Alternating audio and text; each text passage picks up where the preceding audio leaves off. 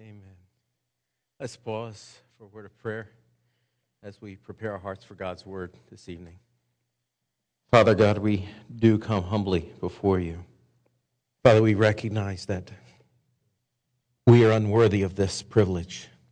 We are unworthy of this honor, this glory of gathering together to worship you. We are unworthy of the gift that you've given us of salvation in Christ. We are unworthy of the gift that you've given us of redemption, of being saved from our sin, of being saved from ourselves, to live in relationship with you, to live for your purpose, for your glory. Lord God, what a wonderful gift you've given us. The gift of yourself. The gift of knowing you, God of all glory. Father, we come humbly before you, and Lord God, we realize we cannot understand anything except by your Spirit giving us understanding. And Father, while we don't deserve for you to speak to us by your Spirit this evening, Father God, I ask that you would be gracious, that you would be merciful to us. Father, would you speak to us? Would you open our hearts, our eyes, our ears, our understanding, to understand the truth of your word, to see the glory of who you are, to see the glory of what you have created us in Christ Jesus for, to see the reality of ourselves, to be honest and transparent before you, to allow your Spirit to bring conviction where it's needed. Father, you know that I have nothing. I am nothing. God, I can do nothing. I have nothing to offer except you and your word. Lord God, may your word by your Spirit have success in our hearts and our lives tonight. In Christ's name I pray. Amen. I read a story the other day of a policeman in Chicago. And this policeman was going, and he was beginning to write a ticket for a vehicle that was double parked in the middle of a very busy street there in Chicago. As he began to write the ticket for this double parked vehicle, a man came running out of a building. He said, "Officer, please stop, please don't write me a ticket." He said, "What do you think you're doing parking here? You can't park here. Officer, please don't write me a ticket. You can't write me a ticket. I had to park here." "What do you mean you had to park here?" He said, "I had to park here because I had to have something to worry about to numb the pain from going to the dentist." The officer finished writing out the ticket, handed it to the man, and he said, "You don't have to worry anymore. Just pay $150 to the judge." Worry. You ever worry? Or maybe you just get a little concerned at times. Boy, we're good at prettying things up, aren't we? Or perhaps sometimes I wonder if we substitute the word stress for worry. Maybe I should put it another way. Do you have peace? Is your life characterized by peace? Let's look again at Philippians chapter 4, verses 4 through 7, as Paul talks about this in these verses. "Rejoice in the Lord always. Again, I will say, rejoice. Let your reasonableness be known to everyone. The Lord is at hand. Do not be anxious about anything, but in everything by prayer and supplication with thanksgiving, let your requests be made known to God. And the peace of God, which surpasses all understanding, will guard your hearts and your minds in Christ Jesus."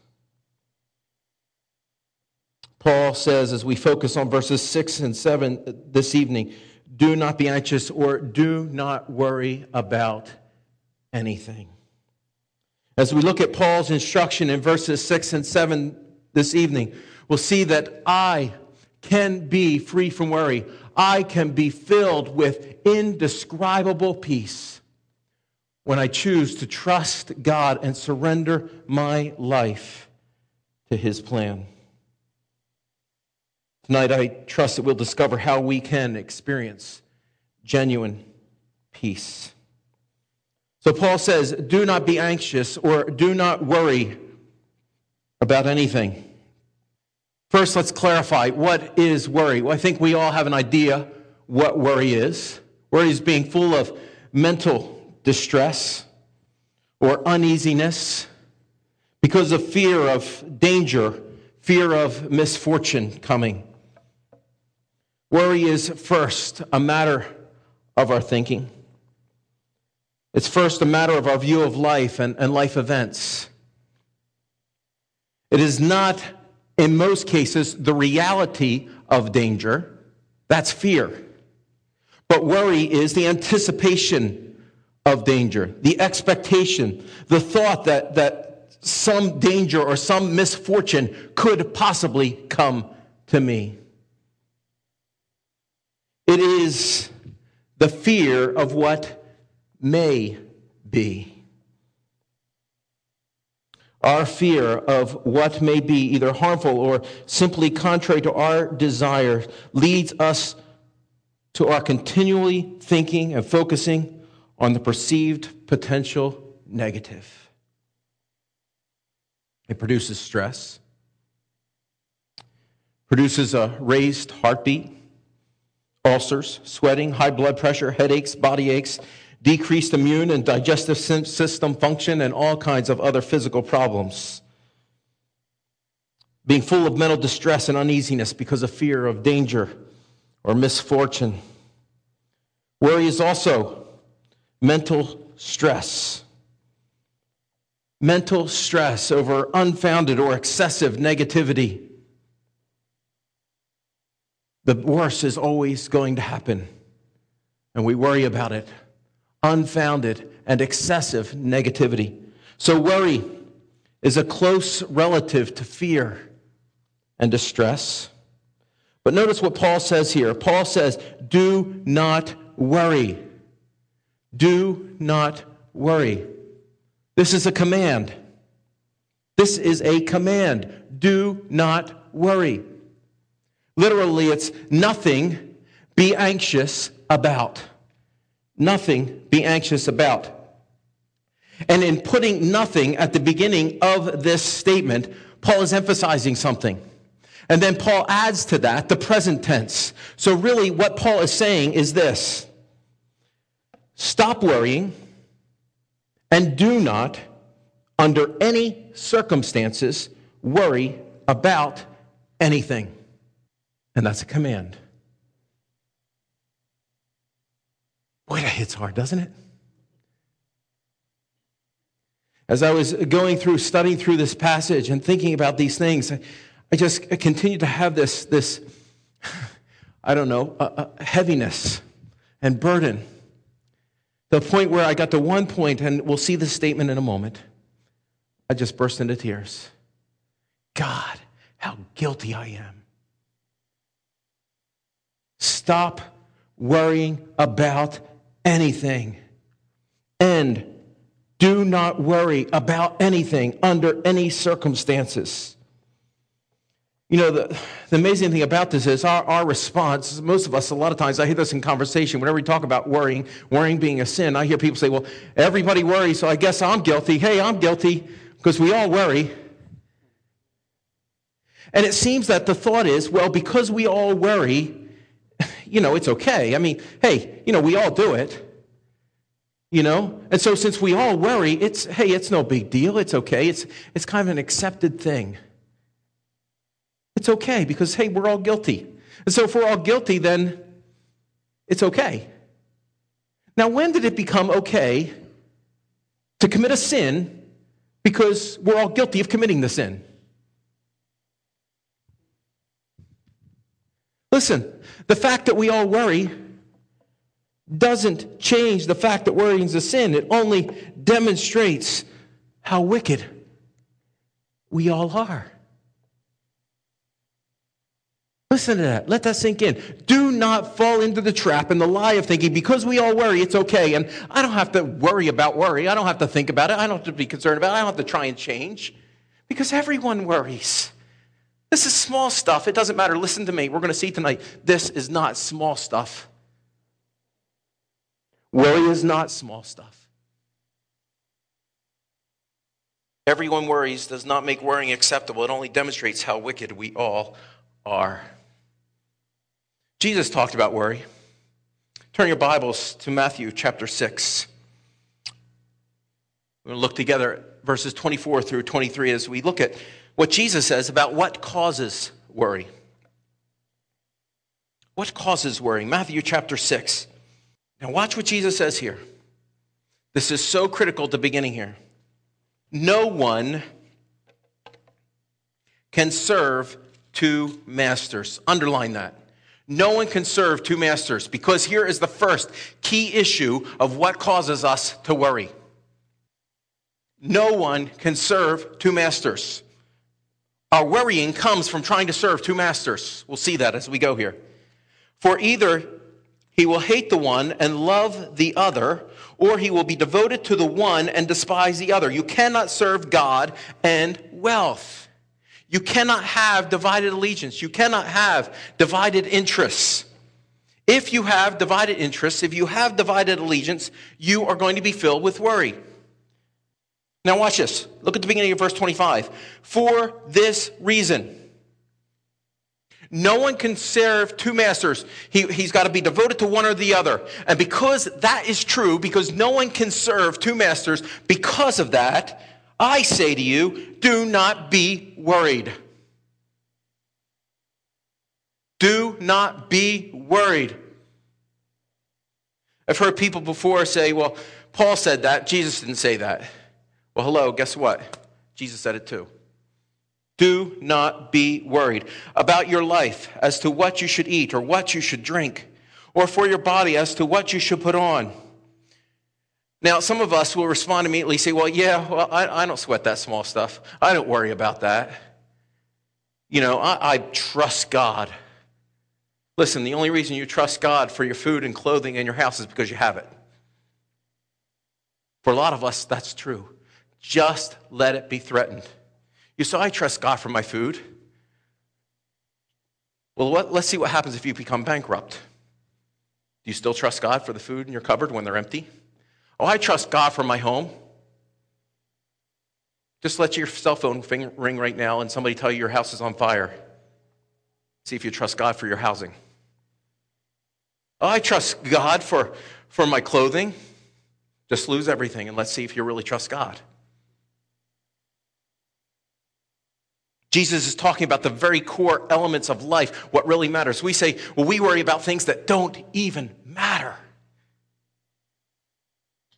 Think about it.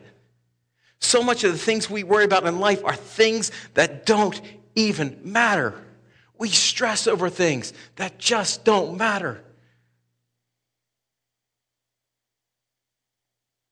Is not life more than food and the body more than clothing? Verse 26. Look at the birds of the air. They do not sow, nor reap, nor gather into barns, and yet your heavenly Father feeds them. Are you not worth much more than they? And who of you, by being worried, can add a single hour to his life? In fact, you take it away by being worried. Verse 28. Why are you worried about clothing? Observe how the lilies of the field grow. They do not toil, nor do they spin. Yet I say to you that not even Solomon in all his glory clothed himself like one of these. But if God so clothes the grass of the field, which is alive today and tomorrow is thrown into the furnace, will he not much more clothe you? Finish the verse. That's the second cause of our worry. You can't serve two masters. And you're worried because of little faith. Verse 31. Do not worry. Jesus, did you have to say it again? Do not worry then, saying, what will we eat? Or what will we drink? Or what will we wear for clothing? Do not worry, for the Gentiles eagerly seek all these things. Do not worry, because that's the kind of stuff unbelievers worry about. See what Jesus is saying? This worrying you're doing, this has no place amongst my children. That's the kind of thing people who don't believe in God do. That's what the Gentiles do. Do not worry. For the Gentiles eagerly seek all these things.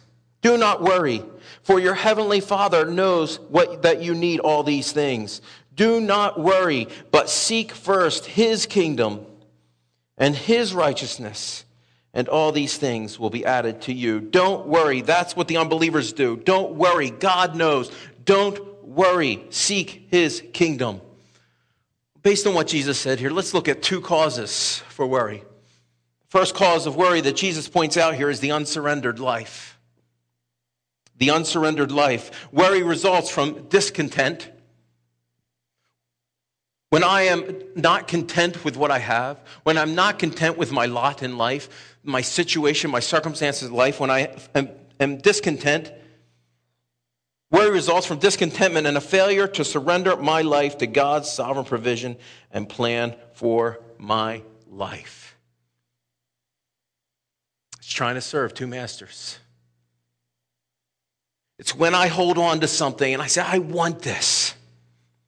Whether it's a thing, whether it's success, whether it's advancement, whether it's a child, whatever it is, whether it's my health, and I'm holding on to it, and I will not let go. Guess what? I'm going to worry.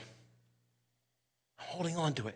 And if I don't have it, I'm worried about it. If it's threatened and I could lose it, I'm going to worry about it. But if I let it go and say, God, it's yours. It's yours to do with as you please. Guess what? The stress and the worry goes away. When I am living and striving for the advancement of my agenda and my desires, I will be filled with worry when these are threatened in any way. When my life is about my agenda, when my life is about my desires and fulfilling my desires and my agenda and the things and I've got all my life set out and planned and everything I want to happen, and it doesn't happen, guess what? I worry. What happens when it's threatened? I worry. The more I have surrendered my life to God, including all my desires, my goals, my purpose for living, the more I will be free from worry. Let me illustrate this for you a little bit. There's a time in my life when I had my prized possession, 1982 Pontiac Trans Am. I bought it from a linebacker who played for the Philadelphia Eagles. I love this car. When I crashed that car, I was very unhappy. I worried about that car, taking care of that car, and so forth. There was another car I owned. It was a Dodge Colt. It's the first car Andrea and I owned together. We actually bought it while we were still engaged. I guess I bought it. And I bought the car for $250. I put a new engine in it for, I think, another $250, got it painted. I had about $500 or $600 into it. And after a couple years of owning it, I was just kind of getting tired of it. You know, it was a little Dodge Colt and didn't do much for me, you know. And I remember praying, and I look back on it, and I wonder why God answered my prayer. I remember praying, Lord, nothing wrong with this car. It's a good car. Good, solid car. The engine's in great shape. Everything about it's in great shape. Lord, I'd like to have a different car. Within a week, somebody ran a red light and totaled my car. I went home, walked in our little apartment, beaming from ear to ear. Andrea says, what happened? What are you so happy about? I said, I wrecked the car. She said, get out of here. That's not true. I said, yeah. I said, somebody ran a red light. The car's totaled. We got to get a new car. Got $800 for the car. I think God answered my prayer by showing me that it wasn't a new car that I needed. I wasn't too happy with the next car either. I actually ended up having a lot of problems. Worry comes when we are living to establish and build our kingdom. When we are striving to build our kingdom, when we're striving to be in control, when we're striving to have it our way and do it our way, worry comes when we are living to establish and build our kingdom with all its comforts, with all its perks. And when life gets uncomfortable and life may become uncomfortable, I begin to worry. Because I'm not living for God's kingdom, and you cannot serve two masters. The more I surrender my desires to live for joy in the Lord, here we are again, joy in the Lord, the more I will be free from worry. When I'm delighting in Him, when I'm living for Him, for His kingdom. In Matthew 6:30, Jesus says, a piercing indictment. You of little faith. Why do you worry? You of little faith. Worry is a result of an unsurrendered life. Something in my life that I'm not surrendering. Something in my life that I'm not laying before God and saying, God, this is yours. You can do with it as you please. But worry is also a result of unbelief. Worry is primarily a result of the sin of unbelief. And this is where God began to break my heart again. Because 2 months ago, I had to confess my sin of unbelief. Because I started to forget.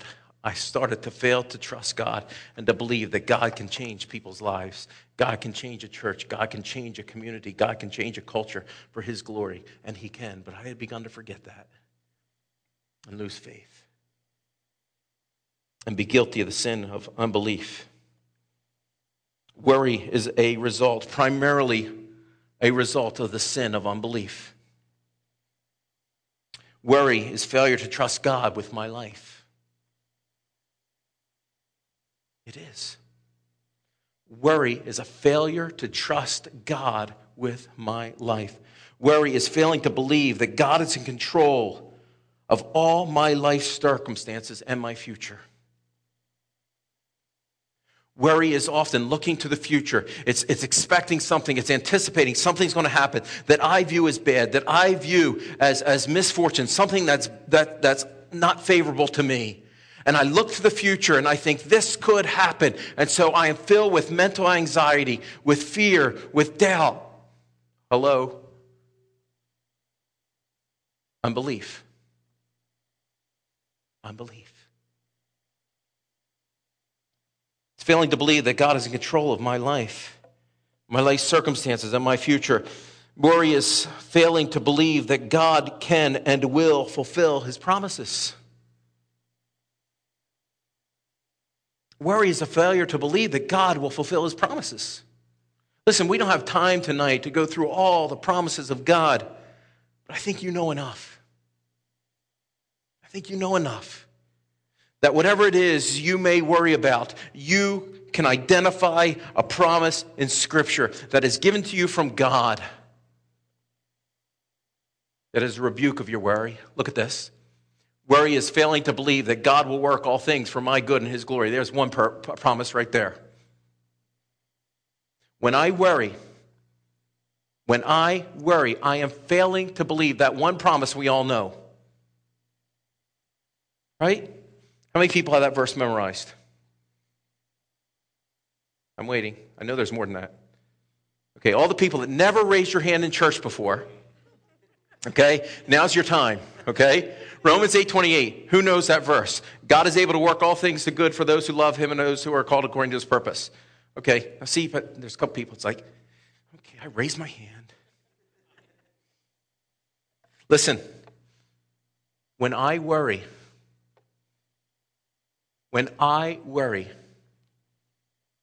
and when you worry,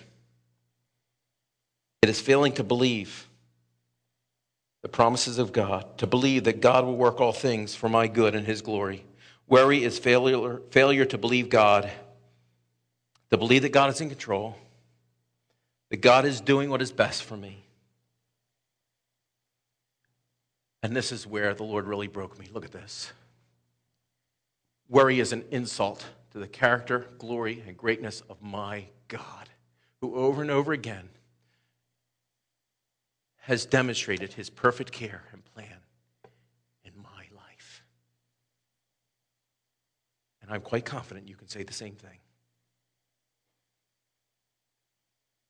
Over and over again, he's demonstrated his perfect care and his plan in your life. I'm sure you've seen it.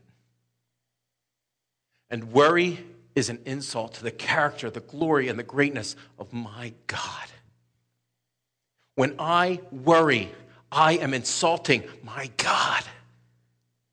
My God, the great, glorious God I know, who I've experienced, and I've seen him do great and glorious things in my life. I've seen him bring victory. I've seen him deliver. I've seen him fulfill his promises. And I worry? What an insult. What an insult. You know, parents, it's like, one of your children going and going to a friend for help. And you find out about it, and you say, well, I don't understand. Why didn't you come to me? I just wasn't sure you'd help me. I wasn't sure you'd do what's best for me.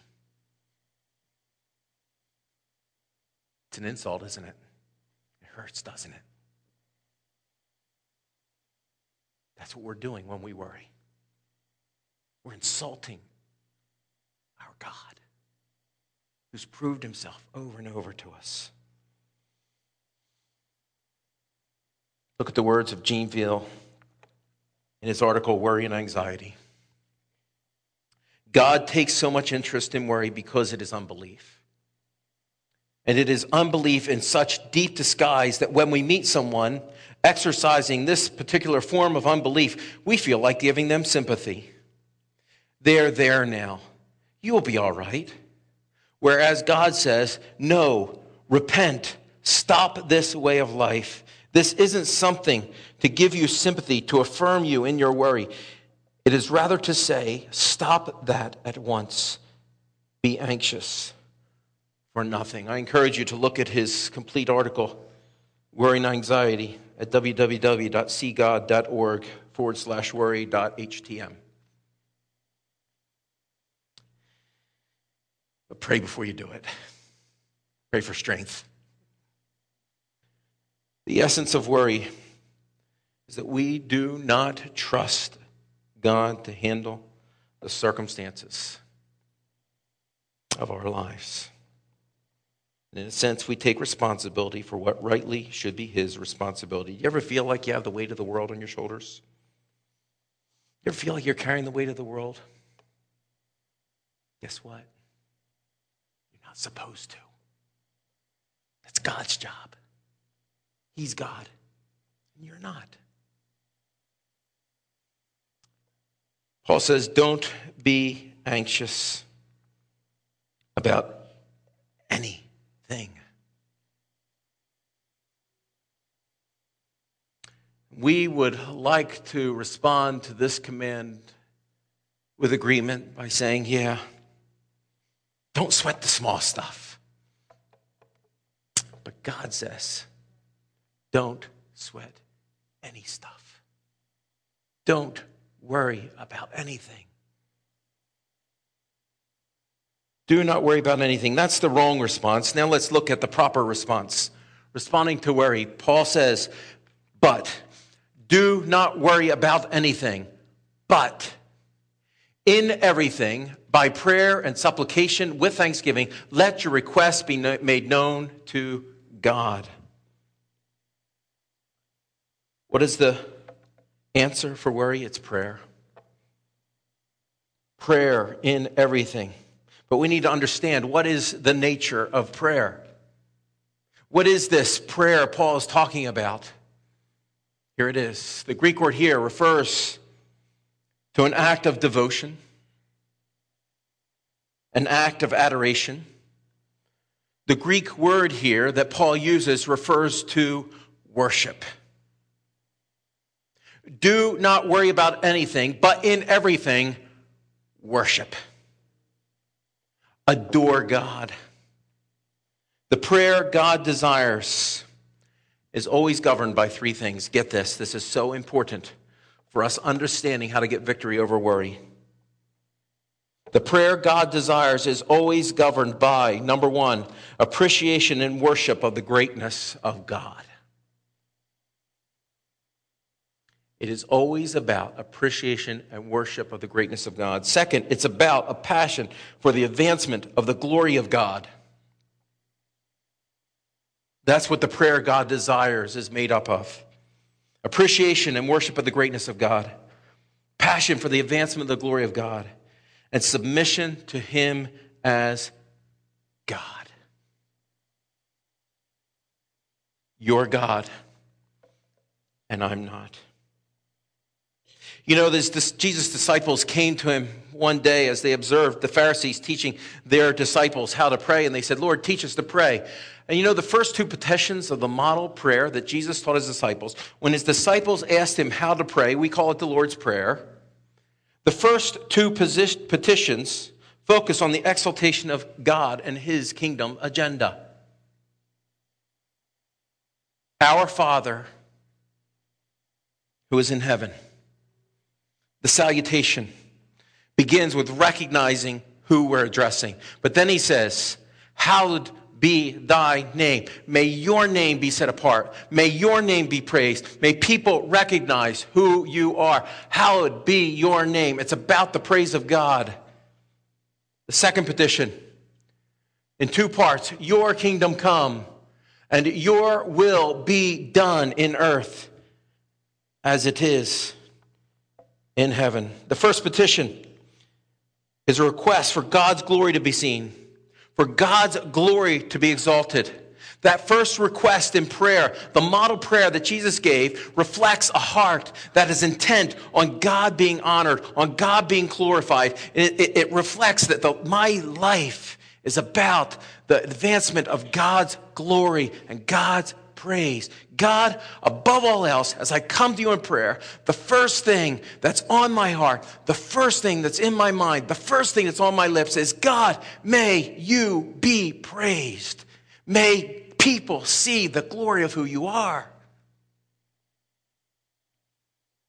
Second, the second petition, again, emphasizes a focus on God being exalted.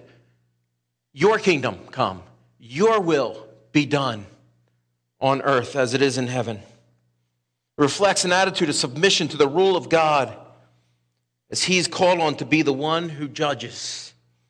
It reflects a personal attitude. God, you be king, you be judge of my life. I want you to rule, not me. It reflects an attitude of complete submission to the will of God as one's authority in life. That's how Jesus taught us to begin to pray. Our Father is in heaven. May you be praised. May your name be exalted above all else. And God, may your kingdom and your will advance. The top priorities in biblical prayer are the exaltation of God's glory and the advancement of His kingdom. These two priorities must guide and govern all other requests. Let's get that straight. When we begin to see worry set in, we need to stop and say, what am I not surrendering to God? What am I not trusting God with? In what way am I falling into the sin of unbelief? And let me stop and worship. Let me think about who God is. Let me reflect on who my God is. And God, may you be praised. God, I don't understand this. I'm not sure yet how you want to praise your name. I'm not sure how you want to get glory for yourself through this. But God, I want your glory to be seen, and I know you want your glory to be seen. And so above all else, in this, Help me to be intent on demonstrating your glory, seeing your character, and helping others to see it. And God, may your kingdom be advanced through this, and may your will be done above all else in this, no matter what I think, no matter what I want.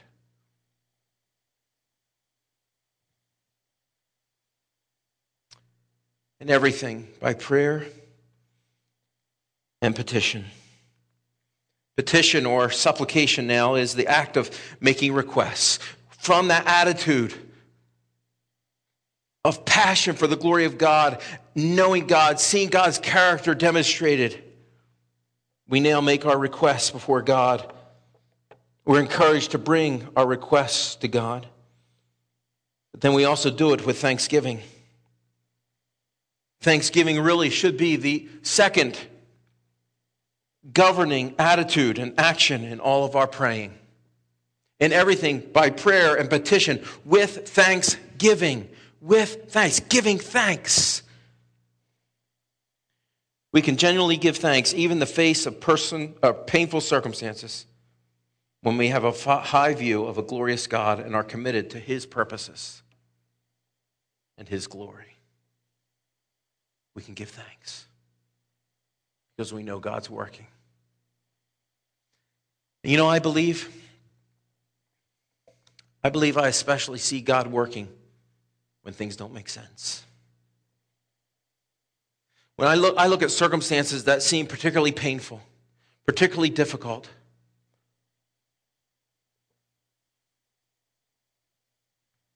and I say, God wants to do something special. God is looking to show His glory. God doesn't waste anything in the life of His child. It doesn't happen by chance. It's all a part of His glorious plan to mature you and show His glory through you. And everything by prayer and petition with thanksgiving, let your requests be known. Requests emphasizes the objects asked for, the things requested. Do not worry about anything, but worship God. Get a vision for His greatness, His glory. Get a passion for Him being glorified. Submit yourself to Him being God. Peter says, cast all your anxiety on Him because He cares for you. I discovered maybe a year or two ago, perhaps longer, my problem is I have problems. And I take those problems to God and I say, God, I'm bringing this problem to you. I'm bringing this situation to you. And God, I'm giving it to you. I can't fix it. I don't know how to fix it. My wisdom is not good enough to fix it. I don't trust in my wisdom. I don't trust in my understanding. God, I'm giving it to you for you to fix. Here it is.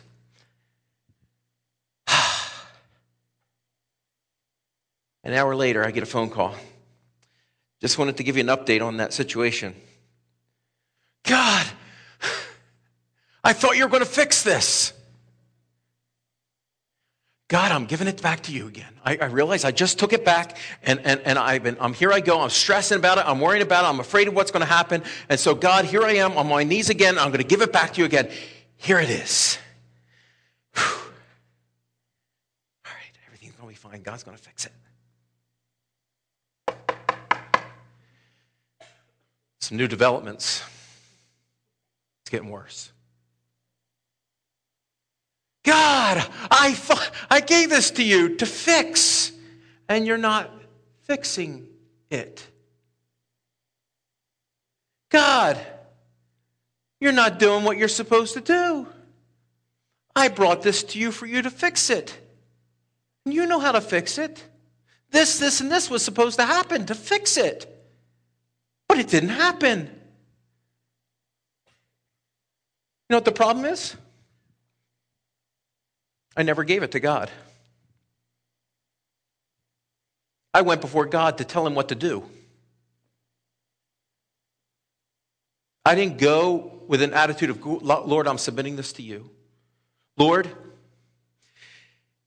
if it's got to stay this way so that you can be glorified, let it stay this way. If I've got to hurt for you to be glorified, God, I don't want to hurt. I care more about your glory being seen. But what I do is I bring it to God and say, God, you fix it, and here's how you're supposed to fix it. Now, of course, I'm not an idiot. I don't actually go to God and tell God what to do. I don't actually go to God and tell God exactly what he has to do. I mean, I'm a little more spiritual than that. But it's in here.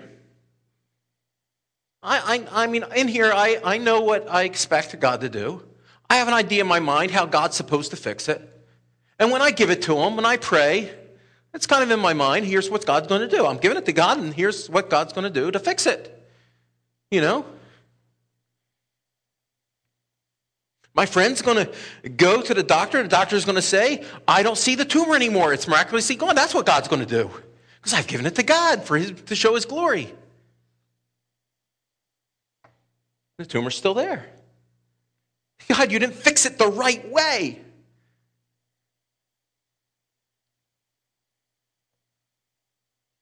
God says, I'm not about fixing the tumor. I'm about changing some lives. I'm about bringing some people to Christ. I'm about bringing some people to maturity in Christ. And guess what? The person with the tumor, they're the one that's going to do it. Perhaps a month, a few years later, I see it. Once we place our concerns at the throne of God, surrendering the results to God, trusting him,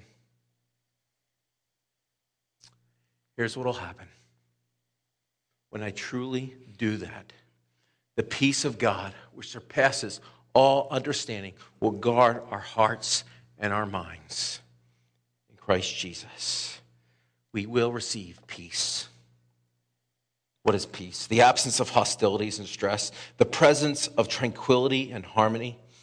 It is the belief that all is well because all is well, because my God is in control. It is peace that is beyond comprehension. When we have our minds fully focused on the greatness of an infinite, sovereign God, and when our hearts are fully committed to God's purposes, God's plans, and God's glory, we will have peace that defies explanation.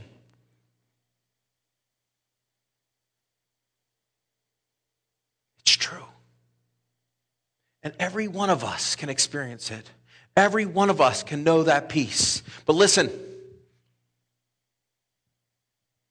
to me very carefully. Don't try and pursue the mind focused on the greatness of God and the heart focused and committed on the purpose and plans and glories of God just so you can get the peace. Because guess what? It's not going to happen. You know why? Because you're not pursuing God, you're pursuing the peace. God doesn't want you to pursue feeling good about your circumstances. God wants you to pursue feeling good about him, and he'll take care of the rest. You understand what I'm saying? God's saying, pursue me. Get your mind focused on who I am. Get your mind focused on my greatness, my glory. Get your heart passionate about glorifying me, and the peace will come. But it's not about pursuing the peace. It's about pursuing God. And the reality is that the wisdom and understanding that I get when I focus on knowing and exalting God will far surpass all my anxious reasonings and thoughts. All the time I spend chewing over things, thinking about things, fretting over things, trying to figure things out, looking for different solutions, different ways I can make it happen. All of that will pale to insignificance. We'll see the foolishness of it because we'll see the glory and the greatness of God.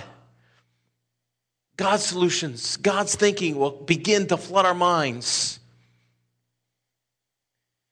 And we will have peace beyond comprehension that will guard our hearts and our minds.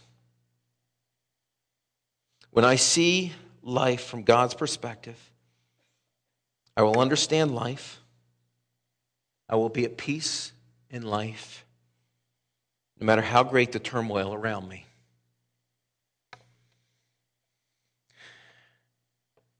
And that's why I'm so guilty, because I have seen it.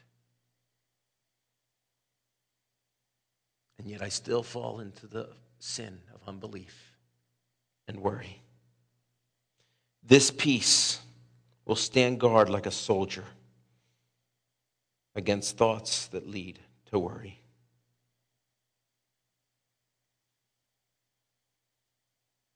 Got peace? Or you got worry? Which characterizes your life? The truth we see in this passage is that I can be free from worry,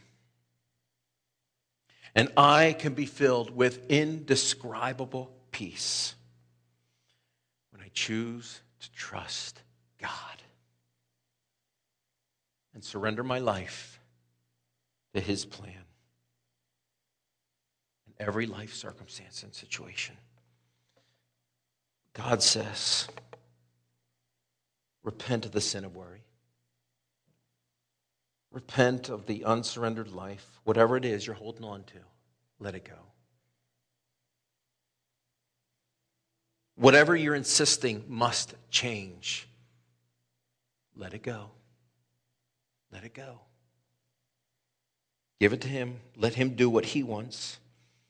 Repent of the sin of worry. Repent of the unsurrendered life. Repent of unbelief. And experience peace. Let's pray.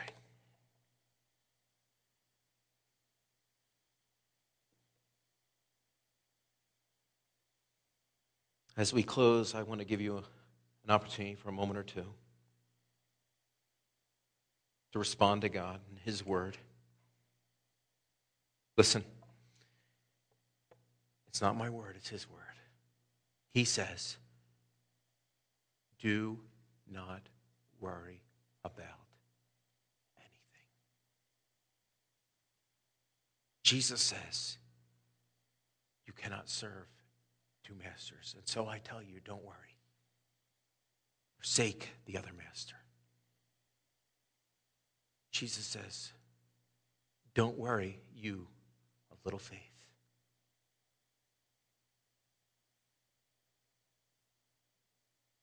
God has, through His Spirit, convicted you of the sin of worry, the sin of something that you're not surrendering to Him, the sin of unbelief.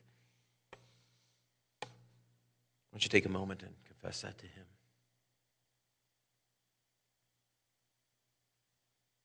But let me tell you something. God is not just looking for us to admit our sin. God is looking for us to repent of our sin. Confess it and determine to turn from it.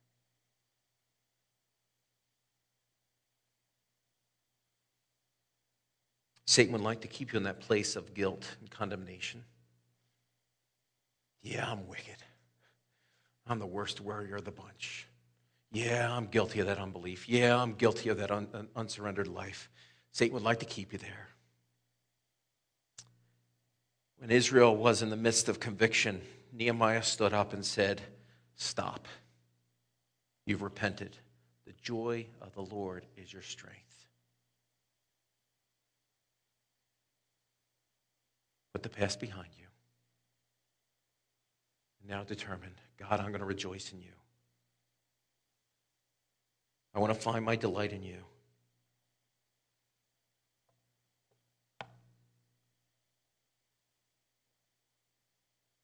I'm going to let you control my life. I'm going to let you do what you want. It's all yours. Maybe something specific you're worrying about, you're fretting over.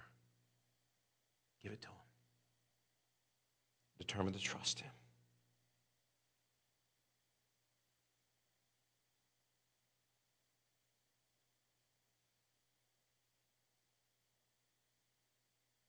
Father, you have demonstrated your greatness, your glory. You have demonstrated over and over again your ability to take the worst situation and make something glorious out of it. You did it with the cross. No greater horror than the innocent Son of God being nailed to the cross, and you turned it into the most glorious event in history.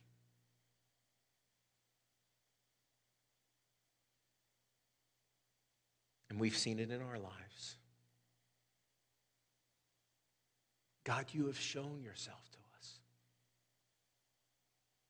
over and over and over again. Lord God, help us to believe you. Help us to trust you. Help us to take you at your word. Free us, convict us of our sin of unbelief. Make your praise glorious in our eyes. Your greatness, your glory. That as we see a great and glorious God, we're passionate about your glory, about your kingdom, about your will being done at all costs. Lord God, the difficulties, the troubles, the insults, the mistreatment,